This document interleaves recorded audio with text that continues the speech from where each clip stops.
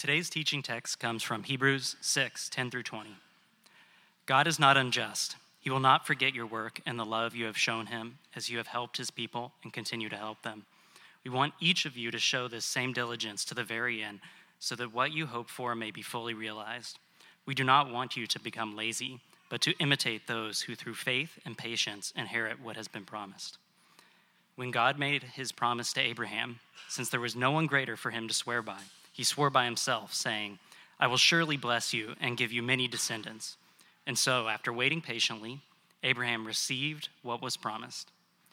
People swear by someone greater than themselves, and the oath confirms what is said and puts an end to all argument. Because God wanted to make the unchanging nature of his purpose very clear to the heirs of what was promised, he confirmed it with an oath. God did this so that by two unchangeable things in which it is impossible for God to lie, we who have fled to take hold of the hope set before us may greatly be encouraged. We have this hope as an anchor for the soul, firm and secure. It enters the inner sanctuary behind the curtain where our forerunner, Jesus, has entered on our behalf. He has become a high priest forever in the order of Melchizedek. This is the word of the Lord. Good morning, everybody. If I haven't had the chance to meet you yet, my name is Josh, and I'm the executive pastor here at TGC. And it's my honor to be able to share a little bit with you this morning of something God's been stirring in my heart recently. A few years ago, I was in Prospect Park with my family, and it was a beautiful summer day. We were there with friends, and everybody was having fun. And then my oldest, Ruthie, she runs up to me at one point and says, Dad, I got to use the bathroom. And it was clear she had waited until it was really urgent.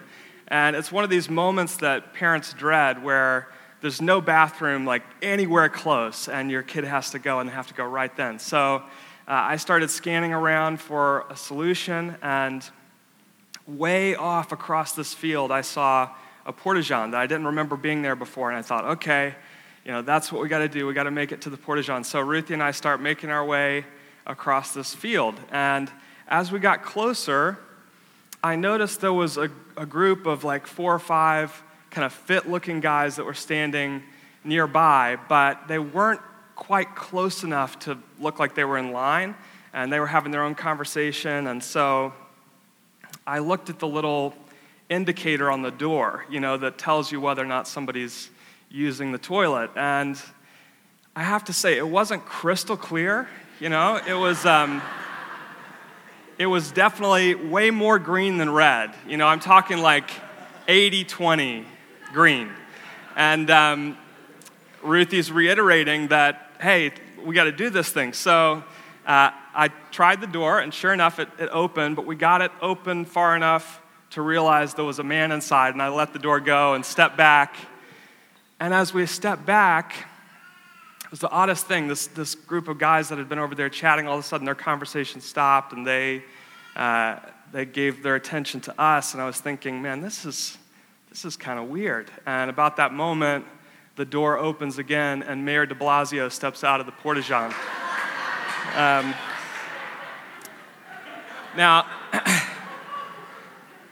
I don't know the protocol for how you're supposed to greet the mayor. I know there's stuff with presidents, like what you do and what you don't do, but I didn't want to shake his hand. And felt like it would have been weird to salute. I just saw him in the bathroom, but he's tall. Did you guys know that? He's a tall guy. Left the seat up, though. So as I was walking back to our group, I was thinking to myself, this is the person we've chosen to govern the entire city. Like, largest city in America, complex problems. We've gone, this is the guy. He can solve it. And he doesn't know how to use a porta potty. We've got his team whose solemn duty is to secure him. And somehow the small task force of me and my 4-year-old daughter breached the perimeter.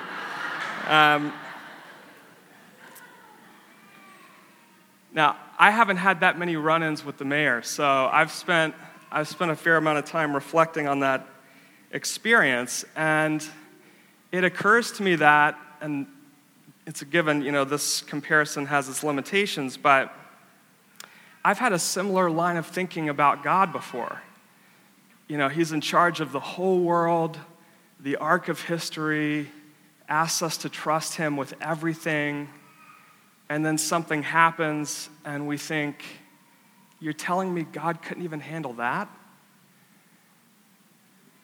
I can't believe God allowed things to turn out that way. How can I begin to trust you with the whole of my life when you allowed me to go through that heartbreak? Or when it's been over a year and I still don't have a job? Or my loved one has been diagnosed with that health condition? It's funny to joke about the mayor fumbling with the basics, but when we feel let down by God, that's truly a painful experience. This series we've been in over the last several weeks is on the faithfulness of God.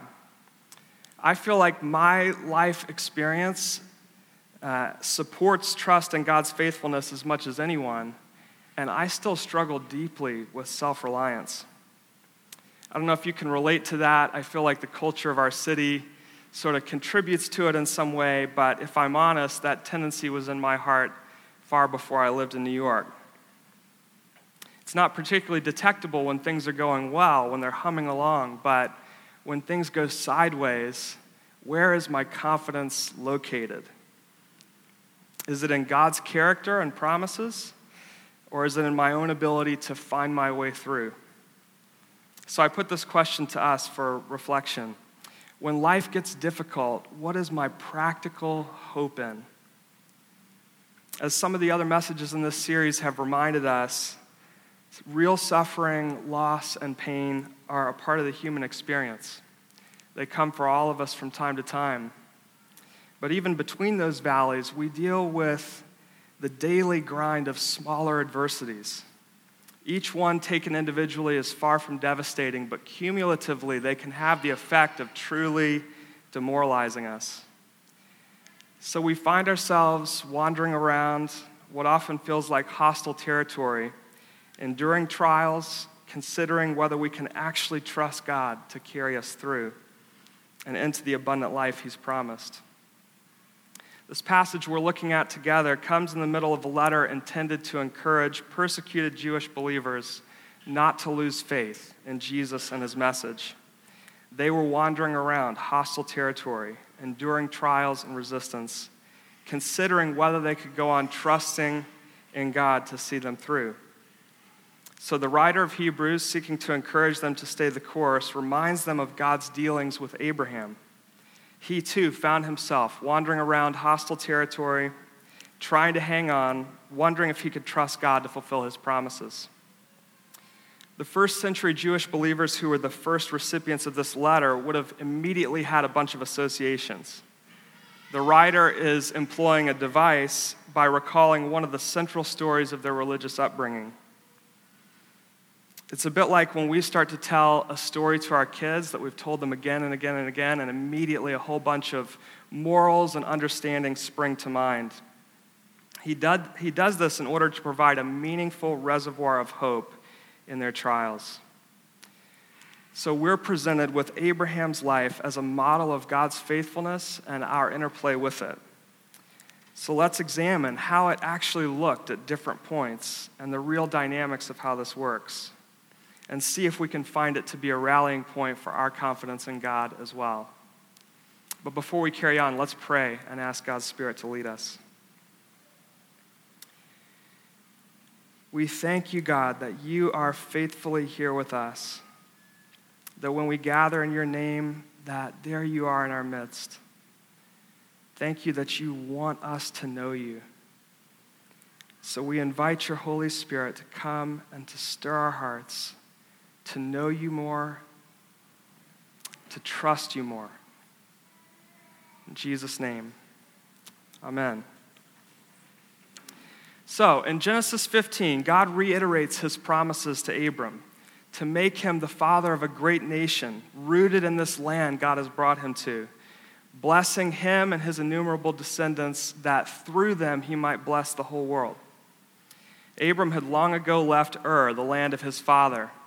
Now, the Genesis narrative covers that life-altering decision in just a few verses, but I want us to take a moment to consider the faith it required Abram to embark on this journey. These words from Mark Sayers help us get there.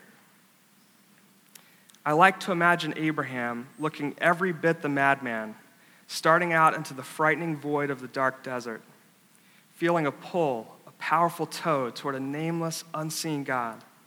Behind him, all the might of the city, the walls of the grain storehouses. From the towering pyramid-shaped temple, he can hear the drums, screams, and pagan chanting. In his gut, the doubt, the conflicting emotions, the fear that everything he's believed until now is wrong. The city represented safety, comfort, the known. In front of him, the desert representing death, darkness, mystery, the unknown. Then the resolution, the determination, the trust, followed by the first step, away from the city, away from Ur. Abram heard God say, leave your homeland, leave your family, leave everything you know, and I will bless you with land and make you the father of a great nation. And here's the crazy part. Abram did it. He walked off the map. And many years had passed. By this point, Abram and his wife Sarah were beyond the age of childbearing. So back to Genesis 15, when God once again proclaims his promise to Abram, he had the audacity to respond to God by saying, how do I know I'll receive this promise? God does something extraordinary. Rather than rebuking Abram for not believing his word, he makes an oath. As was the custom, he instructed Abram to bring certain animals, which Abram does, cutting them in half and laying the pieces opposite one another. Then the Lord passes through the pieces, making a covenant with Abram to keep his promise. So what do we make of this strange story? What did it mean to Abram, and what does it mean to us? The first thing I think we're to draw from it is that God goes out of his way to assure us he can be trusted. Recently, I reread a book by John Mark Comer called God Has a Name, and as Michael mentioned, we're really, really excited to have John Mark here with us in a few weeks. We've mentioned it a couple of times, but in addition to the Sunday morning, we're having a mini conference-style event with him on Monday, September 9th, on the topic of practicing the way of Jesus in the context of Brooklyn. And it's going to be amazing, well worth your time. I really encourage you to come. And all the details are at tgcparkslope.com/practicing. But in this book, God Has a Name, he unpacks what Exodus 34:6-8 reveal about who God is. Many scholars argued this passage in Exodus 34 is the most quoted passage in the Bible by the Bible. So some quick context. Yahweh, the God of Abraham, Isaac, and Jacob, has called Moses to lead his people out of slavery in Egypt.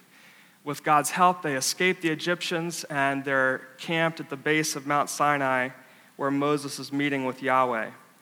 He asks the Lord to show him his glory. And Yahweh says, I will cause all my goodness to pass in front of you, and I will proclaim my name, Yahweh, in your presence. I will have mercy on whom I will have mercy, and I will have compassion on whom I will have compassion. But, he said, you cannot see my face, for no one may see me and live. Then the Lord said, there's a place near me where you may stand on a rock. When my glory passes by, I will put you in a cleft in the rock and cover you with my hand until I have passed by. Then I will remove my hand and you will see my back, but my face must not be seen. God tells Moses to come back in the morning. And when he does, the Lord passes in front of him and proclaims his name. Yahweh, Yahweh, the compassionate and gracious God, slow to anger and abounding in steadfast love and faithfulness. And it goes on a bit from there. But I want to share a little of how John Mark unpacks that last phrase, abounding in steadfast love and faithfulness. In Hebrew, love and faithfulness is hesed and emet. Hesed is a sweeping, panoramic word that we really have no equivalent for in English. It can be translated as steadfast love, or unfailing love, or covenant loyalty. Emet is translated here as faithfulness. It means truth. It can also be translated as trustworthy. It has the idea of reliability. Yahweh can be counted on. Now, when you put hesed and emet together, it's incendiary. Abounding in love and faithfulness is called a hendiadys. A hendiadys is a literary device where two nouns are smashed together to help define each other, meaning God's love is his faithfulness. God's faithfulness is his love. Hesed and emet are all about God's loyalty, how he never, ever abandons his people, but he's faithful to the bitter end, no matter the cost. So steadfast love and faithfulness are core to God's character.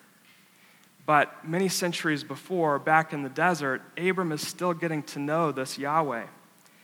And there's no child yet, let alone a nation to bless the world through.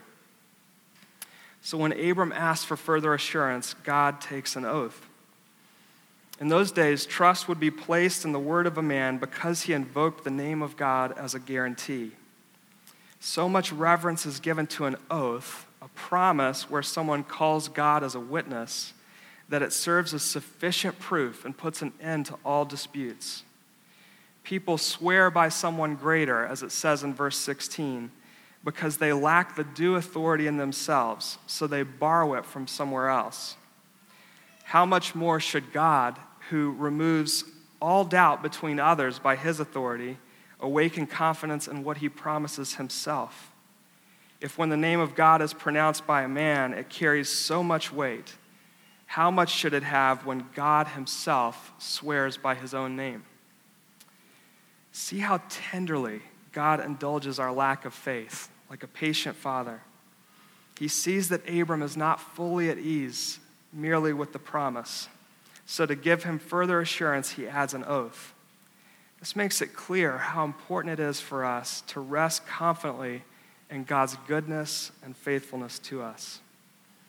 Verse 18, God did this so that by two unchangeable things, in which it is impossible for God to lie, we who have fled to take hold of the hope set before us may be greatly encouraged. And Abram believed God.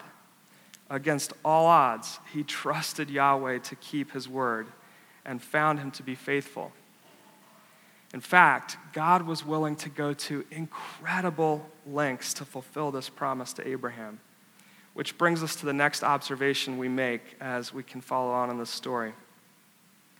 God's promise-keeping is not contingent on our performance. While God certainly did fulfill his promises to Abram in the end, he took a long time from Abram's perspective.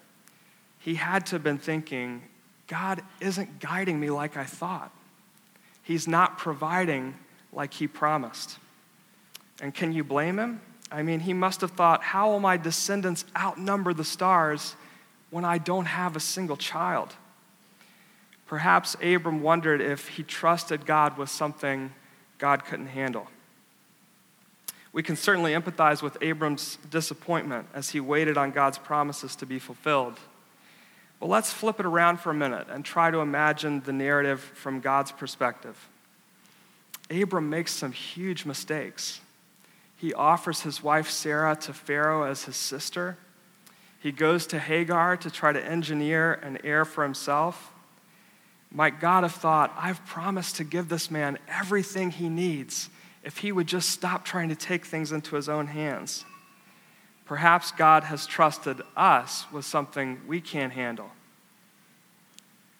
Last fall, I was taking my older two kids, Ruthie and Jack, to school, and they were in different schools, so we had a system. The kids would ride their scooters over to PS 39 where Ruthie goes, and once we got her situated in her line in the schoolyard, then Jack and I would walk over and we would take the bus up to his school in another part of the neighborhood. So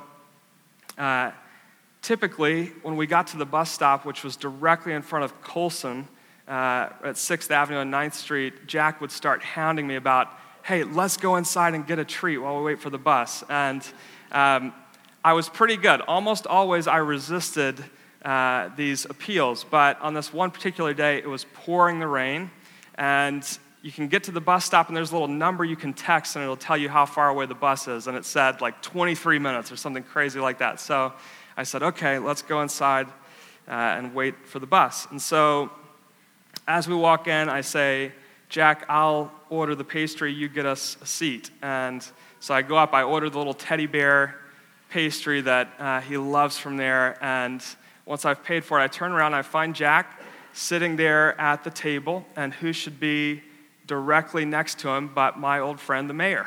And I think, okay, this is going to be interesting. I sit down, and Jack is he's fidgeting with this stick that he found outside somewhere. He's been carrying it around for a day or two, and he's kind of doing that at the table. And after a minute or two, the mayor says something like, oh, there's no greater toy than that, is there?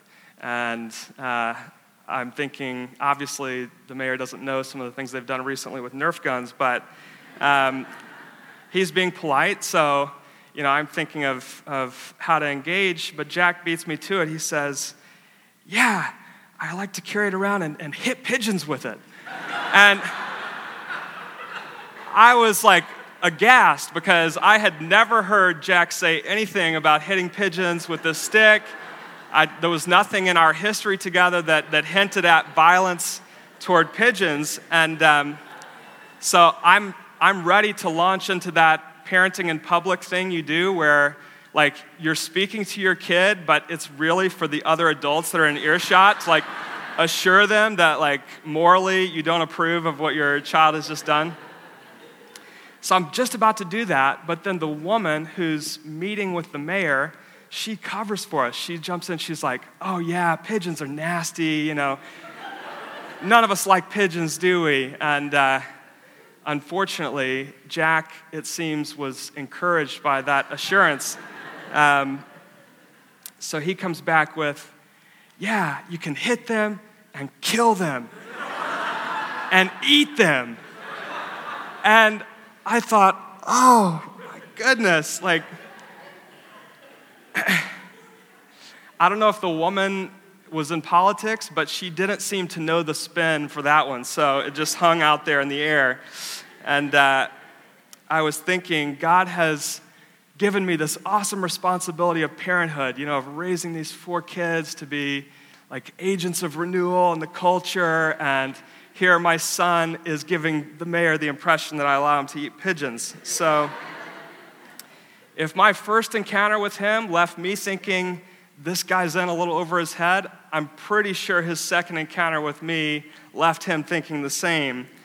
And probably we're both right. But how many times did Abram think, I'm not sure I can count on God? How many times did God think something similar about Abram? You see, the scriptures reveal God as a deeply relational person. And so in these moments where we lose trust, despite all the reasons we have for confidence, they register with him. The thing about God is, he seems not to be willing to relate primarily to us based on our worst moments. So whatever those moments with Abram felt like to God, he allowed the feeling to pass, and he remained faithful anyway. These ancient Near Eastern covenants always involved the shedding of blood. The phrase was actually to cut a covenant. The animals are cut off, and the implication as you walk through is if I don't keep my word, may my fate be the same. May I be cut off just like these animals. As the other party to the covenant, Abram typically would have been on the hook to keep his end or be cut off too. But here, God passes through the pieces by himself. In this way, he's saying that even if Abraham and his family don't hold up their end, he'll still keep his promise. He'll redeem and bless the world through them. And if blood has to be spilled, it won't come from Abraham. Unfortunately, time and again, the descendants of Abraham failed to fulfill their calling as God's covenant people. All covenant breakers must be cut off. That's always the punishment for covenant breaking. Which brings us to this messianic prophecy in Isaiah 53. We all, like sheep, have gone astray. Each of us has turned to our own way, and the Lord has laid on him, Jesus, the iniquity of us all. For he was cut off from the land of the living. For the transgression of my people he was punished. I want to give you one more thought from John Mark Comer on this. Jesus came to do what Abraham and Israel were supposed to do but never could. He came to bless the world. All because thousands of years ago, Yahweh made a promise. When Israel failed, Yahweh was faithful. I love how Paul puts it in his letter to Timothy. If we are faithless, he remains faithful, for he cannot disown himself. Paul is right to see that Yahweh's faithfulness is intrinsic to his name, his nature. The truth is, if our redemption rested on our faithfulness, it would be more than we could handle. But the good news is, it only depends on God's, and he handled it for us. Through Jesus, God has made a new covenant with us. And the currency of this covenant is grace. As we trust in Jesus, we are restored to our Father in heaven. When it says in verse 12 of our passage, through faith and patience inherit what has been promised, that word inherit takes away any notion of merit. These promises are ours by right of adoption. So do we know the promises God's made to us? And do we believe they're the promises we actually need? Are we willing, through the ups and downs of life, to hold on and trust God to deliver on them? The question we need to ask ourselves is, how practically are we relying on his promises? The city sort of beats them out of us over time, so I want to offer us a little sanctuary to hear and take hold of them again this morning. I've selected a handful of promises that God's made to his children. And as I read these, I want to invite you just where you are to just close your eyes for a moment or two. You can open your hands in front of you if you like. And just hear these words afresh. This is our inheritance. Be strong and courageous. Do not be afraid or terrified because of them, for the Lord your God goes with you.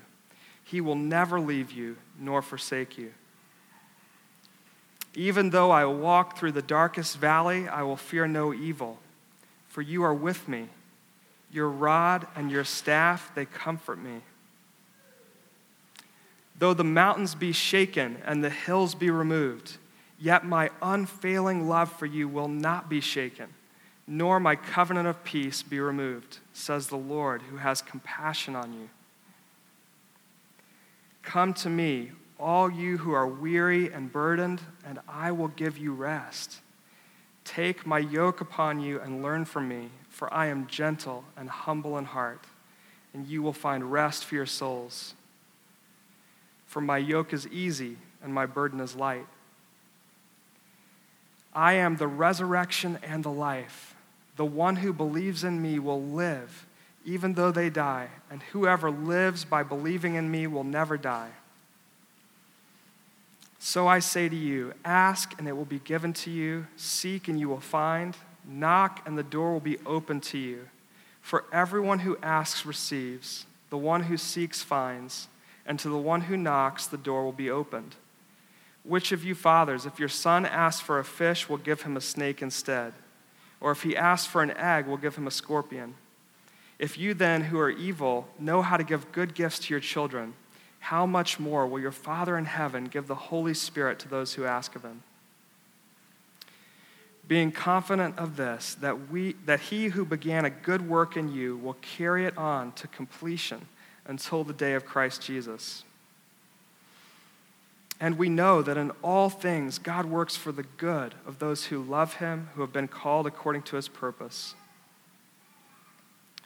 For I am convinced that neither death nor life, neither angels nor demons, neither the present nor the future, nor any powers, neither height nor depth, nor anything else in all creation will be able to separate us from the love of God that is in Christ Jesus our Lord.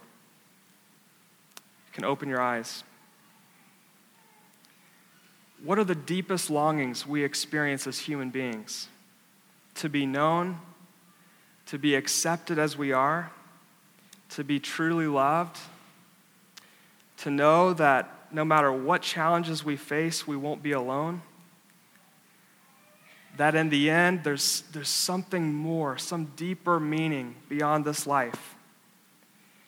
These are the very substance of what God has promised us, that we are loved beyond words, that we belong, that he will never leave us, that whatever we go through, he will be walking alongside us compassionately, working for our good, and that in the end, he will remake the world, and we will live and reign with him forever.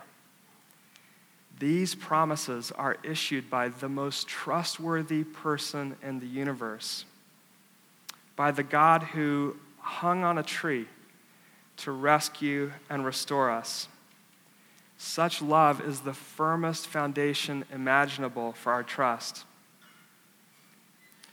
But we don't live in the fully realized kingdom of God. We live in the same tension as Abram and those first century Jewish believers, in between the already and the not yet. Which brings us to this beautiful image at the end of the passage, which claims, hope in God's faithfulness is an anchor for the soul. It secures us until all is fulfilled. Our souls apparently are of a nature that they need an anchor. The uncomfortable reality that we like to avoid is that our life is not in our own hands anyway. No matter how secure we feel at times, another storm is bound to come and remind us that any sense of control we have over our lives is an illusion. So either you have God as your anchor, or you practically have something else and less reliable as your anchor.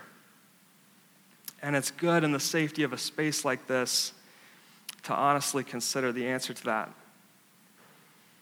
Commenting on this passage, N.T. Wright remarks, "But just as the anchor is let down through the midst of the water to a dark, hidden place, and while it remains there, the ship that is exposed to the waves remains safely in its station, so that it is not swept away. So our hope is fixed on the unseen God. When we are bound to God in this way, even though we have to contend with continual storms, we are safe from the danger of shipwreck. Jesus has gone in, not to the temple in Jerusalem, but to the true sanctuary in the innermost courts of heaven, into the very presence of the loving Father. He's done so on our behalf. He's there in the very presence of God like an anchor. We are attached to him as by a great metal cable. As long as we don't let go of the cable, we're anchored to the presence of God. All the winds, tides, and storms that may come can't shift us. As it says in verse 19, the anchor is firm and secure. We aren't promised that there won't be any storms. In fact, the provision of an anchor implies that there will be. What we're promised is that he will bring us through. A few more thoughts from Professor Wright. God is saying, if I don't surely bless you, may my name be mud forever. God is making promises to Abraham, then swearing an oath that he would indeed keep them. Two unchangeable things. God can't lie in either of them. This is why the promise can and must be regarded as firm and secure, and why we can hold on to hope and persevere in faith. Doing this isn't whistling in the dark. We don't have faith in faith, as people sometimes suggest. Christian hope isn't optimism, a vague sense that things will probably turn out all right. Christian faith is trusting and going on trusting through thick and thin in the God who made unbreakable promises and will certainly keep them. Christian hope is looking ahead to a time when, according to those promises, God will make the world over anew, completing the work he began in Jesus. And it's on Jesus whom the whole thing rests.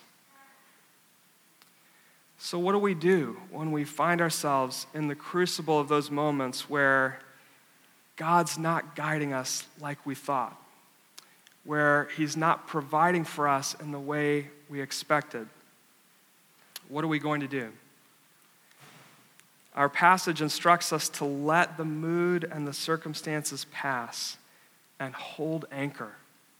Ride it out. Hebrews 10 says, "So do not throw away your confidence. It will be richly rewarded."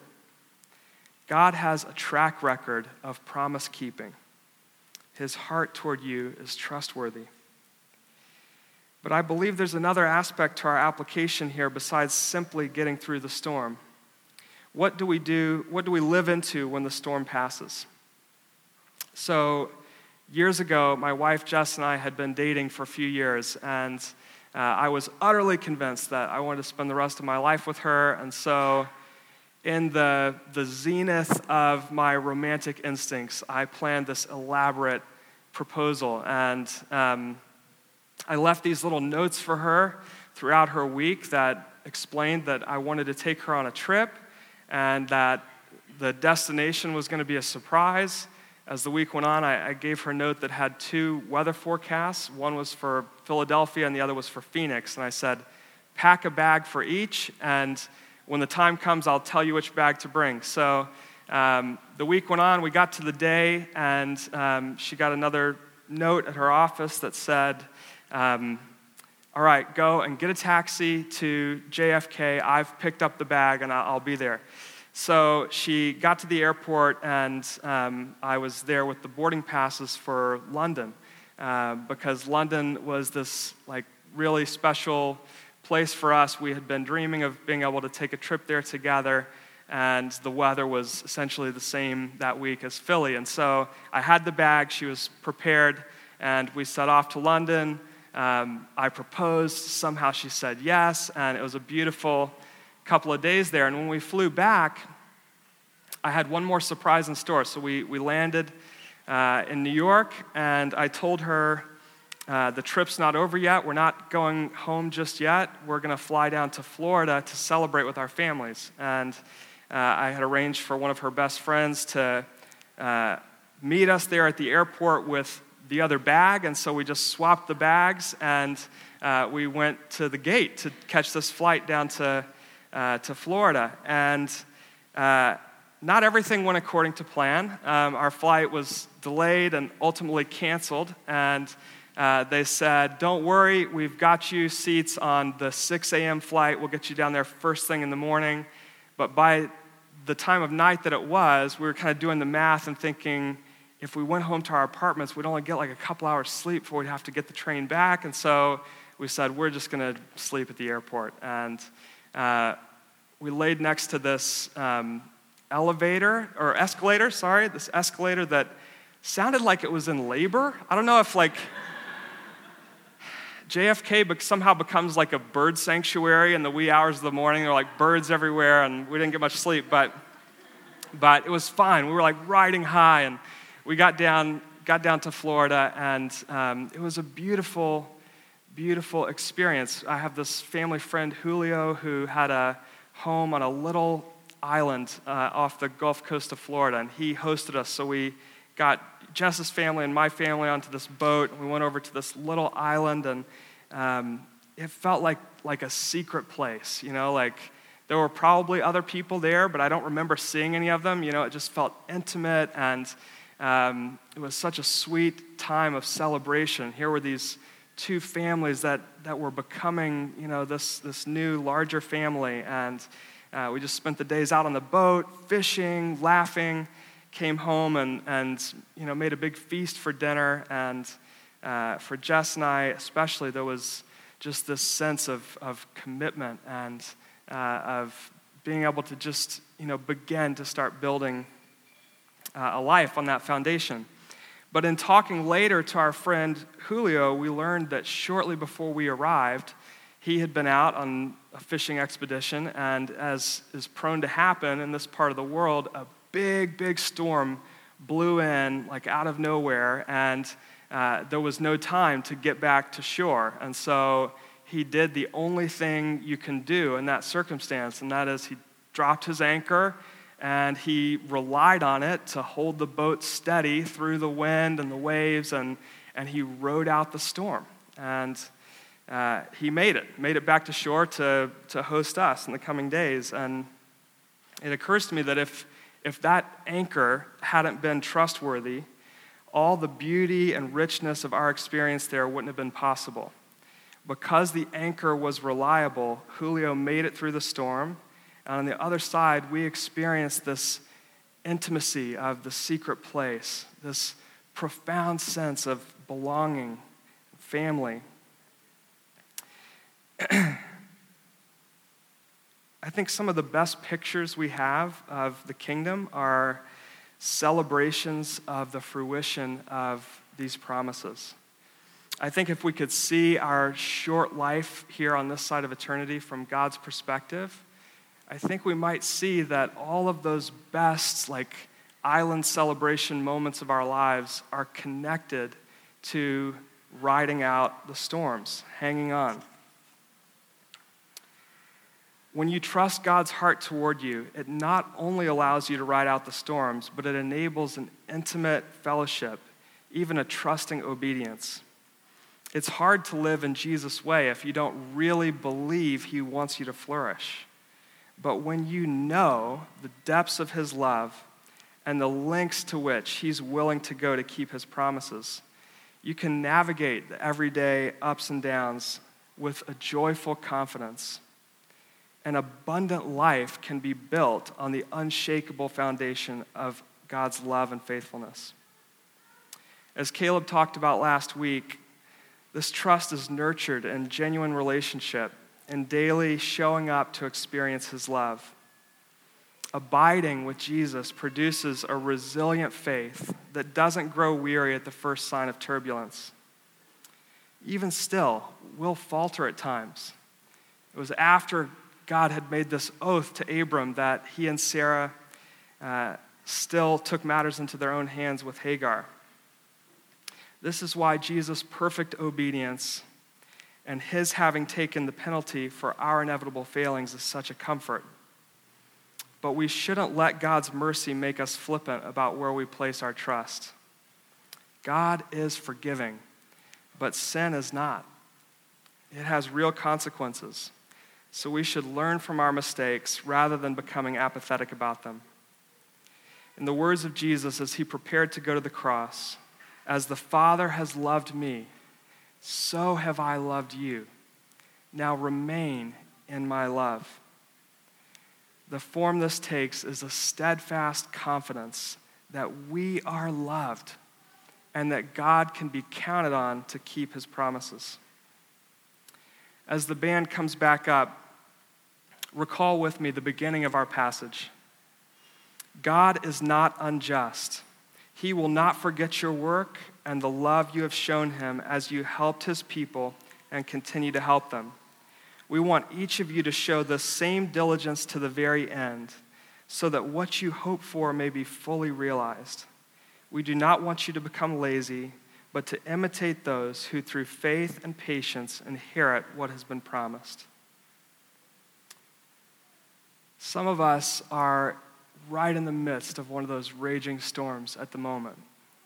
And all we need to do is to hold on, to know that the anchor is firm and secure, can be trusted. Others of us are just feeling generally discouraged by those daily adversities. And perhaps we need to have our hope renewed by meditating on God's good and precious promises. And perhaps some of us need to activate the hope we have because of God's faithfulness by taking steps of trusting obedience. Wherever you are, in just a moment, we're going to have the opportunity to respond. And we'll be singing some songs. There are rugs down here on the front. If you would like to come forward and just have a moment of prayer on your own, we'd love for you to do that. There will also be people along the sides, and it would be our privilege to pray for you. But there's no greater reminder of God's love and loyalty to us than this meal we take together every week. So as we prepare our hearts for communion, I want to ask you to consider these words from Brennan Manning.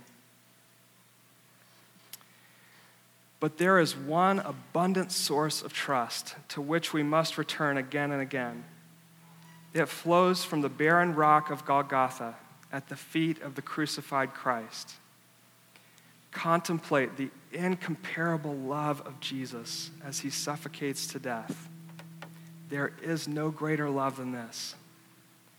For a few minutes, stay face to face with the dying Jesus and hear him whisper, "I'm dying to be with you."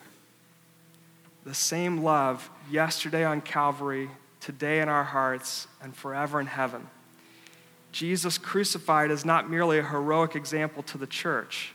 He is the power and wisdom of God, his love capable of transforming our cowardly, distrustful hearts into hearts strong in the trust that they are loved. We don't have to do anything except let our unworthy, ungrateful selves be loved as we are. Trust happens. You will trust him to the degree that you know you're loved by him. The splendor of a human heart which trusts that it is loved gives God more pleasure and delight than Westminster Cathedral, the Sistine Chapel, and all other human glories combined. Why does our trust offer such immense pleasure to God? Because trust is the preeminent expression of love. Thus, it may mean more to Jesus when we say, "I trust you," than when we say, "I love you." Trinity Grace Park Slope, you are loved to the grave and back. And the steadfast love and faithfulness of God is the most trustworthy foundation for your life. Our souls need an anchor, and this love is as good as it gets, firm and secure. Would you stand with me?